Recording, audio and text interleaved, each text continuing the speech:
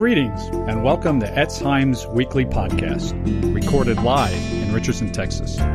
We invite you now to join us for one of our synagogue's Shabbat messages. Well, Shabbat Shalom. Before we start, I want us to have us just to keep our young people in prayer. They're at our annual youth conference this weekend, so you don't see a lot of young people here. They're at the conference, and a lot of the young adults are there as well as counselors and chaperones.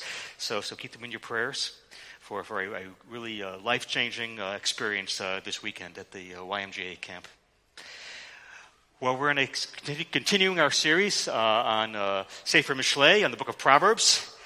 Today's part 12.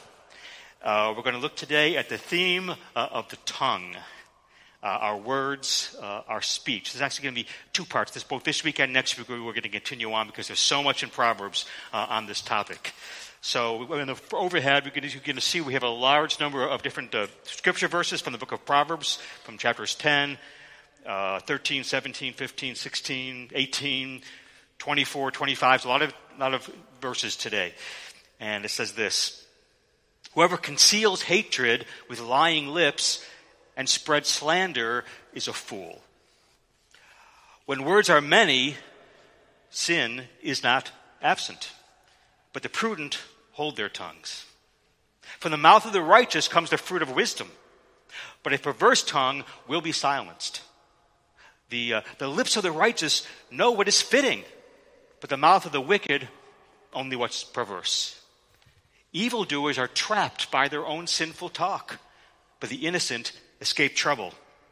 From the fruit of their lips, people are filled with good things, as surely as the work of their hands brings them reward. An honest witness tells the truth, but a false witness tells lies. The words of the reckless pierce like swords, but the tongue of the wise brings healing. A gentle answer turns away wrath, but a harsh word stirs up anger. The tongue that brings healing, that tongue is a tree of life, but a deceitful tongue crushes the spirit. The hearts of the wise guide their mouths, and their lips promote instruction. A perverse person stirs up conflict, and a gossip separates close friends.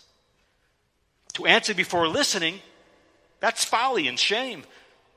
The tongue has the power of life and death, and those who love it will eat its fruit. An honest answer is like a kiss on the lips. A word aptly spoken is like apples of gold in settings of silver. Through patience, a ruler can be persuaded, and a gentle tongue can break a bone. Of all the things that Proverbs discusses, after wisdom itself, it talks most about speech, about words, about the tongue, about your language. On the overhead, and Proverbs says, how you speak will make or break your life. So learning how to speak wisely, it's all important. So the overhead, this passage today is going to tell us three things about our tongue. It's going to tell us, number one, about the power of our words. Number two, the character of our words. And number three, the healing of them. So first, the power of your words. First, we see the power of words to wound. Look at Proverbs 12:18. Reckless words pierce like a sword. Reckless words have power to do tremendous damage. And once you speak a word, you can never make it as if it had never been said. Once you utter a word, it's uttered. It can never be as if it wasn't. Words have a damaging effect that sometimes can never be completely taken away. Because Proverbs says they're like a sword. Think of the image of a sword. You put a sword into someone. Yes, you can pull it out, but you have not eliminated the wound, have you? If a person survives, the scar is there forever. And this proverb is talking about like a sword slashing words, including slander and gossip, accusations, character assassination, tale-bearing, reckless, rash promises that set up expectations and disappointments. These all can cause permanent wounds to one's soul. In addition, reckless, rash statements can destroy your credibility in a way where the genie can never be put back in the bottle. And certainly, rash, reckless criticisms and insults and cutting remarks can sour a relationship in ways that can never fully be healed. So words can wound. But even more than that, look at Proverbs 18:21. The tongue has the power of life and death. And this is saying that words can not only wound, they can kill. Words have the power of death. Now, the word here for life, chayim, is a multidimensional word in Hebrew. In the Hebrew Scriptures, it has at least 4 different aspects. On the overhead, it can be referring to physical life, personal inner life, psychological life, social or communal or community life, and spiritual life. And this proverb is saying that words have the power to destroy all 4. First, words have the power to literally, physically kill people. Words have been the cause of murder. Words have been the cause of suicide. I just recently read a story, by the way, of a young man whose girlfriend broke up with him and verbally slashed and mocked him. And he went to his car and he got out his gun and he shot himself on her front lawn and committed suicide right in front of her. Words have started wars. Words have killed people physically. Secondly, they kill people psychologically because words name things. Name a child, call a child stupid or dull or ugly. The child will spend the rest of his or her life trying to deal with that psychological wound. Indeed, poisonous things said to you are like toxic chemicals that seep into the ground. Like, for example, in East Palestine, Ohio. It just pollutes everything. And some things said to you years and years ago are still distorting and polluting the way in which you see yourself, the way in which you see others, the way in which you see certain kinds of people, the way in which you see the world. The old saying, sticks and stones may break my bones, but names will never hurt me. Maybe we need to reword that old statement in line with what the book of Proverbs says. Sticks and stones may break my bones, but words can distort and damage and destroy my soul. Indeed, what's done to you is typically far less damaging than what's done in you. And words can get in you. They can pierce like a sword. They go all the way into your soul, your neshama, your nefesh. So words have the power to kill physically and psychologically. And third, they have the power to destroy socially, to destroy community. Look at Proverbs 16:28. A perverse man, he stirs up dissension, and a gossip separates close friends. What makes gossip and slander and talebearing and divisiveness so destructive is that they destroy the very thing you need in life, relationship. And as soon as you lie to someone, that means you and that person aren't seeing the same reality. Because you've distorted reality or told half-truths to keep part of reality away from that person. And a barrier is immediately set up. You've separated that person immediately. You've isolated them. You have to watch what you say. One deception leads to another. As the old saying goes, over the tangled web we weave when first we practice to deceive. You're forced into a process of hiding more and more. So on the overhead, if you lie to your parents, if you lie to your spouse, if you lie to your friends, you're in a process of destroying the very thing you need to live, which is relationship. And finally, fourthly, words can kill spiritually. Adam and Eve were deceived through words. Words can bring curses. People can be turned off to the gospel when people claiming to be believers speak in anger or hatred or ridicule or prejudice or hypocrisy. Your words are so important that the scriptures say you will give an account on the last day of everything you've ever said when you stand before the Lord. Yeshua says this in Matthew 12:36. But I tell you that men will have to give an account on the day of judgment. for every careless word they've spoken. For by your words you'll be acquitted, and by your words you'll be condemned. So in all four of these ways, physically, psychologically, socially, and spiritually, words have power over their hearers to destroy and to wound. But words also have power over the speaker as well. This is a surprising theme in the book of Proverbs. Words have enormous power not only over the people who receive the words, who hear the words, but also over those who send them, who speak them. Look at Proverbs 12, verse 13. An evil man is trapped by his own sinful talk. From the fruit of his lips, an innocent man is filled with good things. These Proverbs are saying that evil words destroy you, destroy the speaker. But good words are like fruit, they're like food. Sefer Yaakov, the book of James, he goes even further. Look at James 3, verse 2. For we all stumble in many ways, but if anyone does not stumble in what he says, he is perfect, able to bridle his whole body. Look at the ships also. They're so large, but they're guided by a very small rudder, whereas wherever the will of the pilot directs. Likewise, the tongue. The tongue is a small part of the body, but makes great boasts. Consider what a great forest is set on fire by a very small spark. The tongue also is a fire, a world of evil among the parts of the body.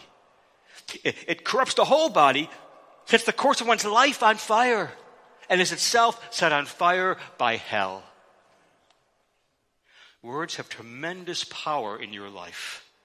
How you speak both negatively and positively has an enormous influence on your life and on the lives of those who hear you. Let's start with negatively. Words clothe your thoughts. Words embody your thoughts. Words clarify and express what you're thinking. Words incarnate your thoughts and make them real. So, for example, if you say to someone, I hate you, I wish you were dead. You said hate because you felt it. But after that, you feel it because you said it. Because once you say something, it clothes and strengthens the thought. You said it at first because you felt it, but then you feel it even more because you've now said it. Well, then you say, well, maybe I shouldn't express any negative thoughts. But look at Proverbs 10:18. He who conceals his hatred has lying lips. So now what are we supposed to do? Here's what. You're supposed to use your power of speech positively. Here's what you're supposed to do when you have hatred. When you have bitterness, you're supposed to talk about it. Talk about it to God. It's called prayer. Talk about it to a trusted friend or counselor or mentor. It's called confession. And if you do it properly, with a contrite heart, with a repentant spirit, if you say, I have this worldly hatred in my heart, I've got this problem, or I've got this discouragement, or I've got this temptation, if you tell it to a trusted confidant about what you're struggling with on the inside, then it makes it easier on the outside to talk about it. It makes it easier to understand yourself. When you talk something out with someone, you understand yourself better. It helps you to see what's actually in your heart, because it closes your thoughts and makes them more real and transparent and tangible. It makes them visible, so then you can analyze and sift through them in light of the scriptures. And you can get a perspective on them and throw out the ungodly, irrational thoughts more easily if you talk them out. So why is language so powerful? Why does it have such power over the hearers? Why such power over the speaker? Why does it have power in all these ways? Look at Proverbs 18:21. The tongue has the power of life and death, and those who love it will eat its fruit. We are built for and have a need for words. Words are like food, like fruit. Words are like air. Words are like water for us. There's a word hunger in us, in our souls. We need words to live. We need words both from the inside and the outside to live. First of all, you need words from the inside, from within. You need to express yourself to other people sometimes. Why? Because you want to be known. Do you know how frustrating it is for you to have something burning on the inside and you can't put it into words? Do you know why it's frustrating? Because you want to be known. You want to be understood. And you desperately need a word from the inside to express yourself because you want to be known. Like Adam and Eve, they were naked and unashamed. They were fully known by God. You want people to understand you. It's incredibly important to being human. We cannot live without words from the inside. But secondly, we cannot also live without words from the outside. We need to hear words from other people, from the outside. You know, there's a popular psychology that says it doesn't matter what other people say, but say about you. It shouldn't matter at all. But what only matters is what you think about yourself and what you say about yourself. But that just doesn't work. It's not true. Imagine, for example, you're an artist. You've been producing art for 10 years, and every single person who's ever seen your art walks in and says, this is terrible. This is worthless.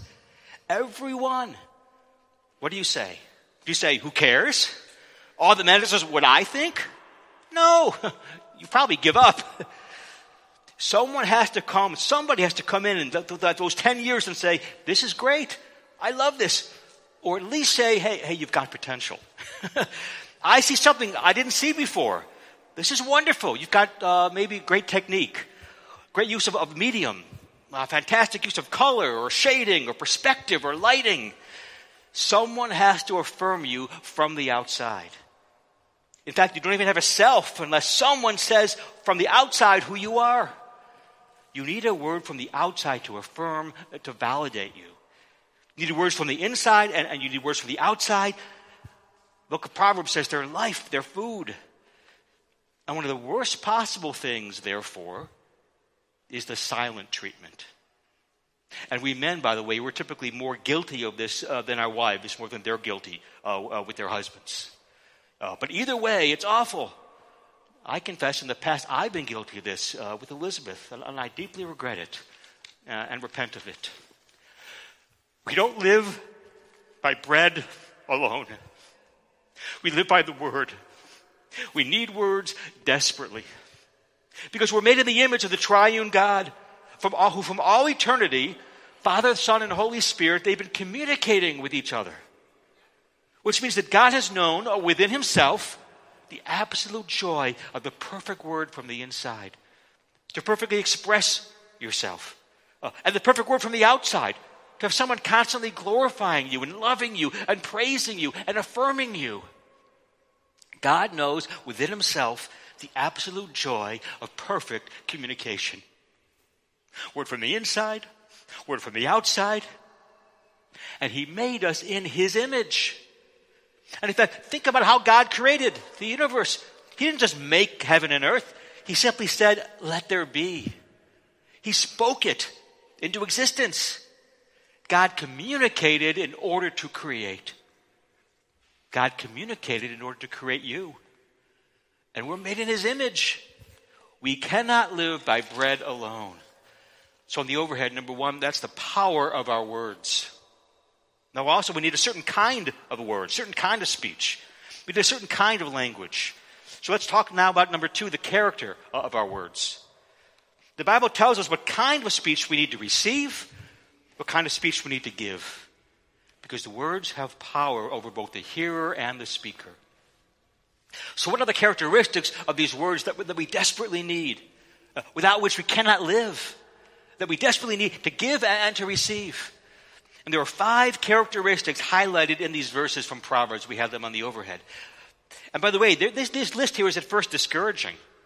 Because if you take your own words, your own speech, and compare them to these 5 characteristics, you will quickly see how far short you fall.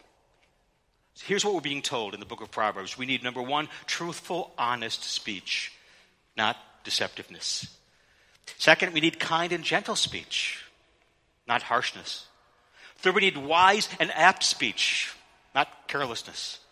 Fourth, direct, forthright, courageous speech, not gossip. And finally, economical speech, not impulsiveness of too many words. So first, our speech must be truthful and honest and not deceptive.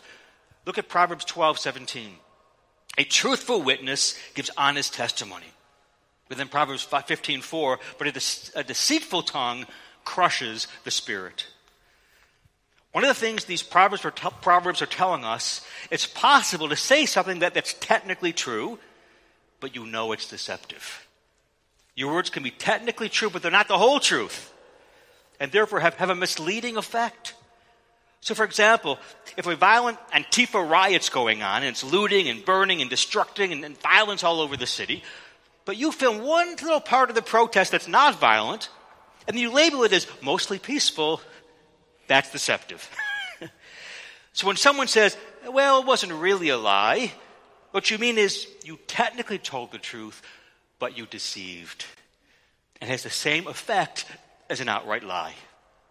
When you deceive someone, you're denying them the right to know reality. You're putting a shroud, a covering, over a part of reality. And this deception leads to two things. It leads, number one, to destruction of community. And number two, you ruin the other person's ability to make wise decisions based on all the facts and the entire context. You make decisions based on what you know about reality. The more of reality you know, the more informed and reasoned your decisions will be. The less reality you have, the more chaotic and destructive your decisions will be. You must not deceive people through your speech. In societies where you can't trust, for example, what the government is telling you, these societies eventually fall apart. This is one of the major factors that led to the eventual collapse of the old Soviet Union. Nobody could trust or rely on anything the government ever said. It eventually caused economic breakdown. Reminds me of this old funny saying in the old Soviet Union, we put it on the overhead, about these two key newspapers they had in Russia, Pravda and Izvestia. And it said, in Pravda, truth, there is no news, Izvestia, and Izvestia, news, there is no truth, Pravda. And tragically, the same thing is happening in America today. We can no longer trust the government or the mainstream media or the social media. And where all dissenting views are canceled and censored and blocked. And there's now this unholy alliance between government and social media and mainstream media, known now as the censorship industrial complex. We all band together to deny you the truth. We need honest, truthful, non-deceptive language. And the overhead, number two, we also need gentle and kind versus harsh and cutting language. Proverbs 15, verse 1. A gentle answer turns away wrath. You must speak truly, but gently. In fact, kindness and gentleness are two of the fruits of the Spirit that every believer is commanded to walk in. These are demonstrations that you are truly filled with the Holy Spirit. These are two of the 9 fruits of the Spirit, kindness and gentleness. Now, by the way, gentle does not mean mamby-pamby, oversensitive, wimpy, mealy-mouthed weakness. No. Look at Proverbs 25:15. Through patience, a ruler can be persuaded, and a gentle tongue breaks a bone. This phrase, a gentle tone breaks a bone, it's actually a Hebraic idiomatic way of saying that gentle words can break down the most hardened resistance to an idea that a person may possess. Gentle speech, therefore, can still be pointed. Gentle speech can even be argumentative. Gentle speech can be contradictory to the listener. Okay, well then what's gentle speech? Well, let's look at the antonym. Let's look at the opposite in the second half of this verse, Proverbs 15, verse 1. A gentle word turns away wrath, but a harsh word stirs up anger. So the opposite of gentle is harsh. This Hebrew word for harsh actually means literally to inflict pain. So in the overhead, here's a test. Your language must be motivated not to put someone in their place, not to prove that they're wrong, not to belittle them, but rather your motivation must be love. And yet at the same time, a gentle word is bone-breakingly clear. But in tone, in purpose, in voice, in motivation, it must be kind. Here's one way to tell if you're being gentle in your speech. It's when your listener says, I don't want to hear what you're telling me, but it's obvious that you love me, And it's even painful for you to say these hard things to me. If they can tell you're saying something that's hard for them to hear, but painful also for you to say, that's one test of gentleness. And note that there's nothing more, on the overhead, there's nothing more persuasive than gentleness. A gentle word turns away wrath. In contrast, what's in contrast? Sarcasm, harshness, put-downs, slams, snarky comments, offensive language. That does not persuade. That does not change hearts or minds. You may win the battle, but you've lost the war. You're not going to get your way. You're not going to get the truth out. So on the overhead, speech must be honest and truthful, number one. Number two, gentle and kind. And then number three, it must be wise and apt. Look at Proverbs 10:32. The lips of the righteous know what's fitting. And this word fitting literally means delightful or pleasing. It means you choose your words to fit the sensibility of the listener so that your words are moving and attractive. Proverbs 25:11. A word aptly spoken is like apples of gold in settings of silver. This Hebrew word used here for apt, it's actually an idiomatic phrase in the Hebrew. It means fitting or skillful. It has to do with timing. Your words may be true, or if they're spoken at the wrong time, they're not going to be heard. It's not adapted to the sensibility of the hearer. It's not adapted to the right time. Proverbs 24:26. An honest answer is like a kiss on the lips. This is, by the way, the only place in the entire Bible where a kiss on the lips is mentioned.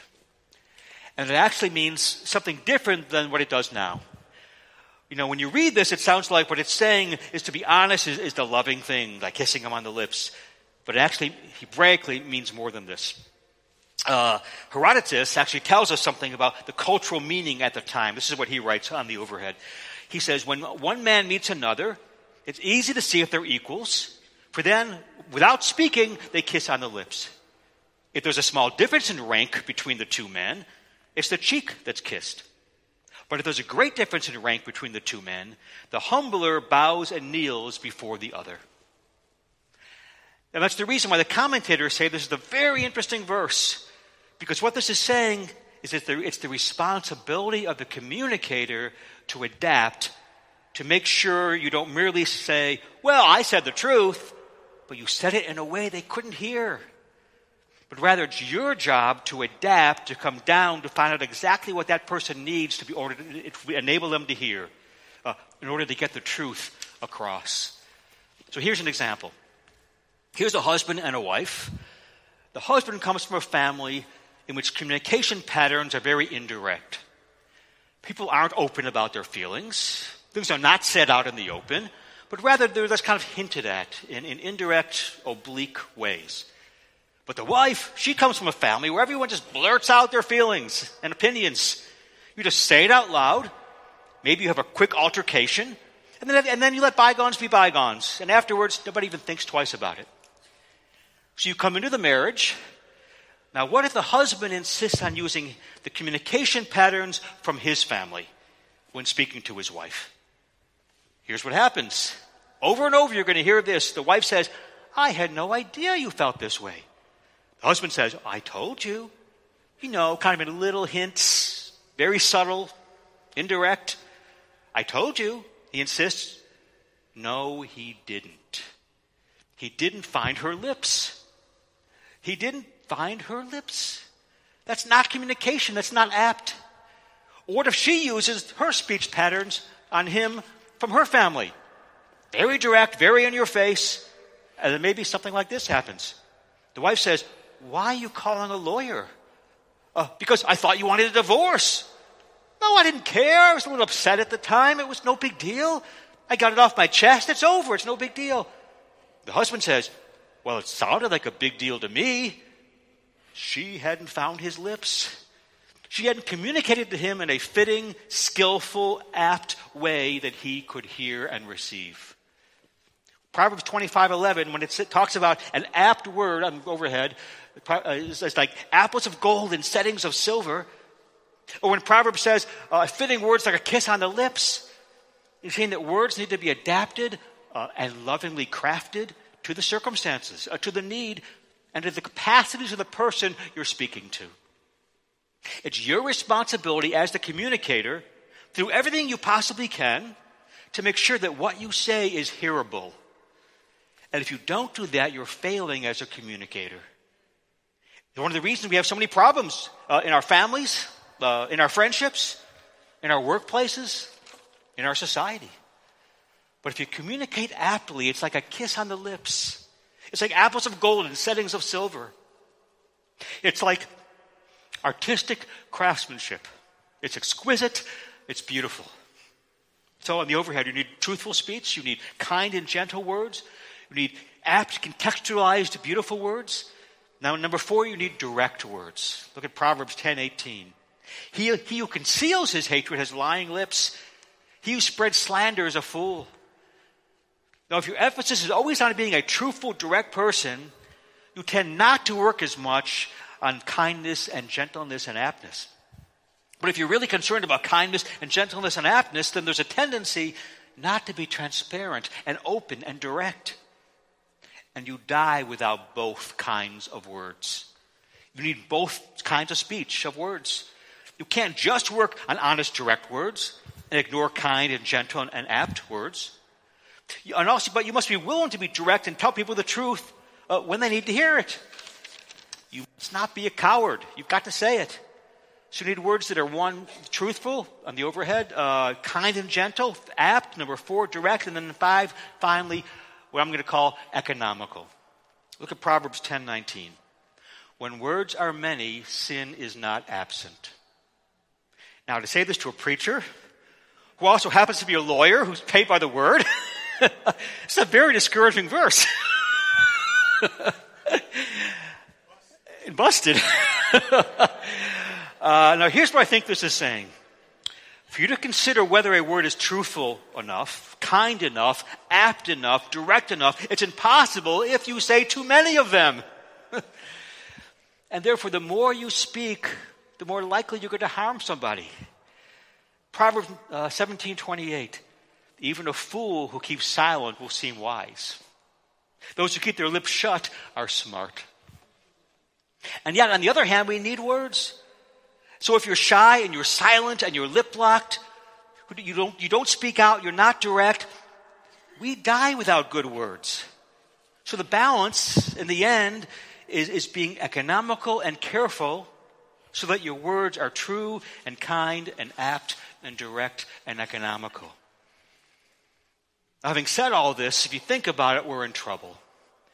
Because if your words are not like this, and whose are, if we're honest, you're slowly dying. And if you're not getting words like this from other people, you're dying. Because our text says, Proverbs 18:21, the tongue has the power of life and death, and those who love it will eat its fruit. Those who have the language they need from both inside and outside have the life of a feast. But for most of us, we're more like in a famine. We're not able to speak like we should. We're not able to listen like we should. What are we going to do about it? So on the overhead, we see here the power of our words and the character of our words. Now finally, number 3, the healing of our words. The book of Proverbs tells you how your words can be healed. So that your words are the words that you need to speak and you need to hear from others. How do we get that? Look at Proverbs 16:23. A wise man's heart guides his mouth. And Yeshua picks up on this. Look at Matthew 12:33. Make a tree good, and its fruit will be good. Or make a tree bad, its fruit will be bad. For a tree is known by its fruit. How can you, he says, who are evil, say anything good? For it's out of what fills the heart that the mouth speaks. It's out of what fills the heart that the mouth speaks. Now, it would be very easy to take our prior discussion, just make a list, and talk about truthful words, kind words, apt words, direct words, economical words, and just say, okay, I'm going to work on this list. I'm going to really watch my words. But willpower is not enough. Just trying is not enough. And the overhead. Why? Because out of the heart the mouth speaks. So you need a new heart. The only thing that can change your words is a change in what fills your heart. Yeshua says what fills your heart determines how you speak. All of your mouth problems come from a heart problem. What's in your heart? And biblically, by the way, what is the heart? Biblically, the heart is not just the seat of your emotions, but the heart is the control center of your entire life, your entire self, mind, will, and emotions. When the Bible talks about your heart, it's talking about what you most hope in. It's talking about what you most love, what gives you meaning in life, what you're really living for, what you're really looking to for your significance and your security. That biblically is your heart. And Yeshua says it's out of the overflow of that all of your problems arise, including your ungodly speech. Look at Mark 7:21. For it's from within, out of a person's heart, that evil thoughts come. Sexual immorality, theft, murder, adultery, greed, malice, deceit, lewdness, envy, slander, arrogance, and folly. All these evils come from inside and defile a person. It all comes from your heart. So, for example, why do you lie? You say, well, because I'm a sinner like everyone else. Yes, but why do you lie in the particular way that you do? Some people tend to spin the truth more when they're scared of hurting someone's feelings. Others are more likely to spin the truth when they're otherwise going to be inconvenienced. They don't mind hurting someone's feelings, but they're not motivated by other people's approval. They don't want to be inconvenienced. So maybe they say, we're busy when they're really not busy, or we have a prior engagement when they don't. But for some people, they don't mind being inconvenienced, but having the other's approval is all important. It's their functional salvation.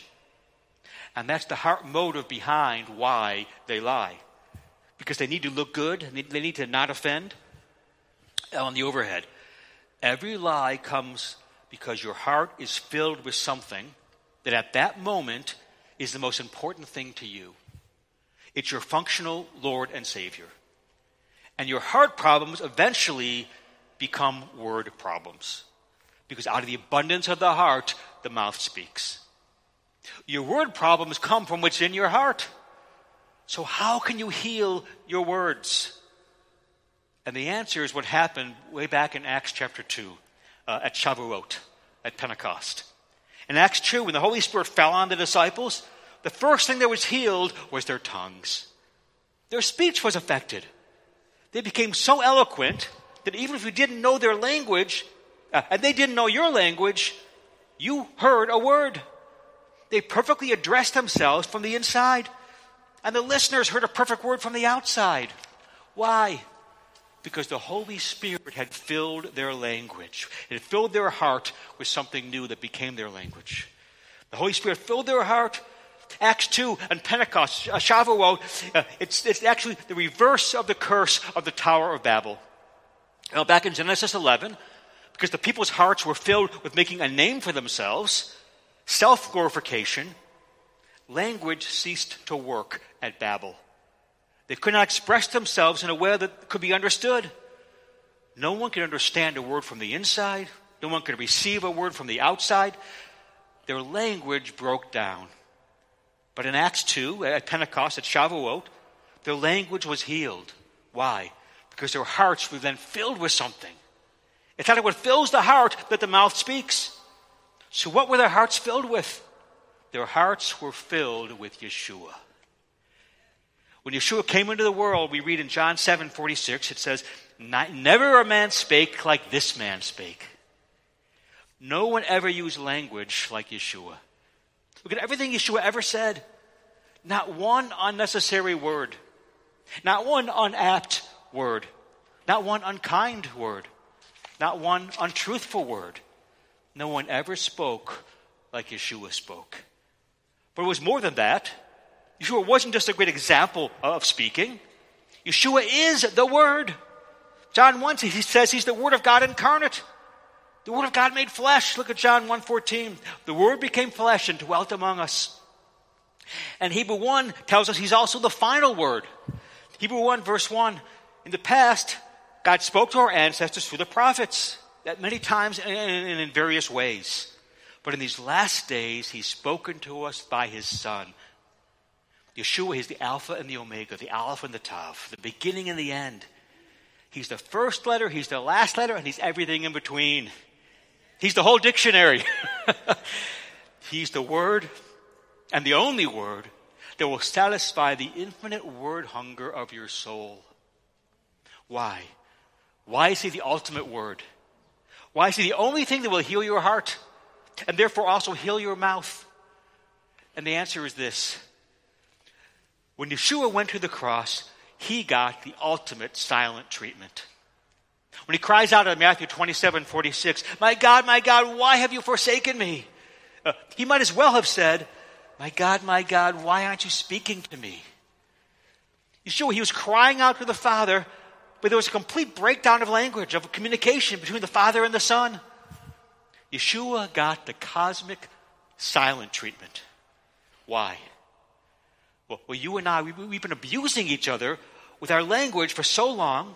We made such a mess of our world because of our words and the way in which we slash each other all the time with our words, that we're the ones who deserved the silent treatment.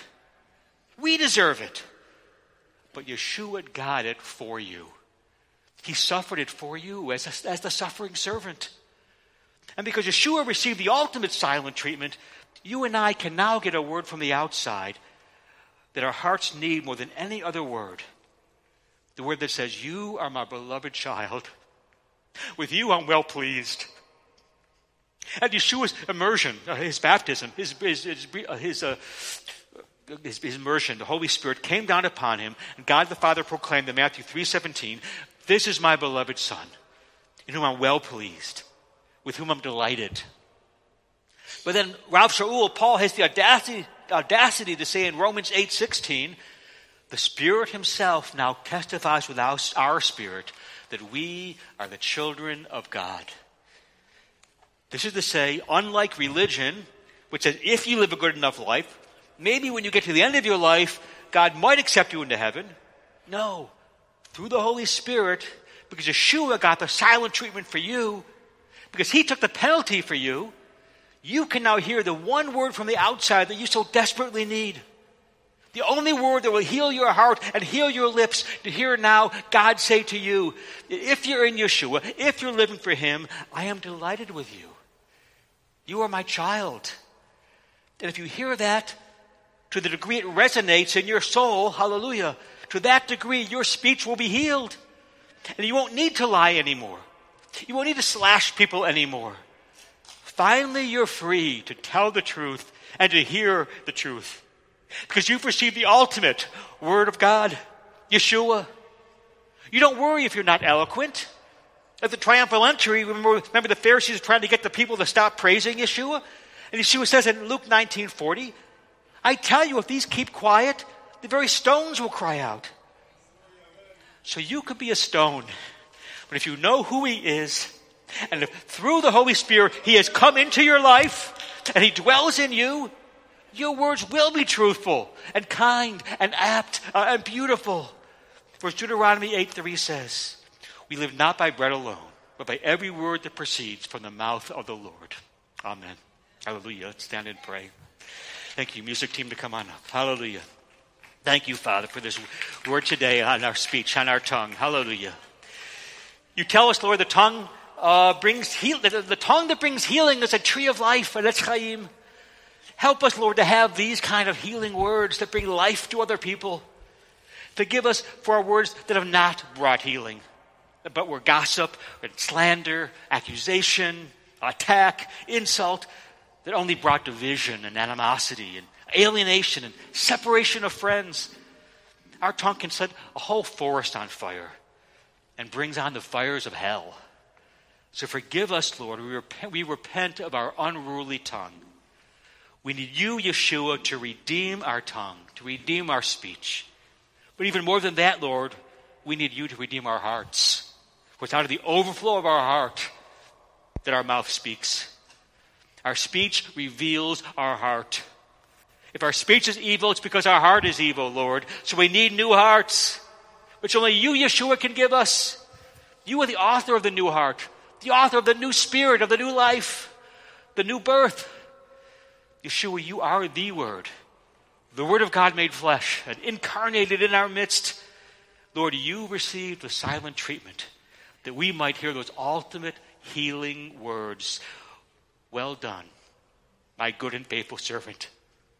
These are the words, Lord, we desperately need to hear.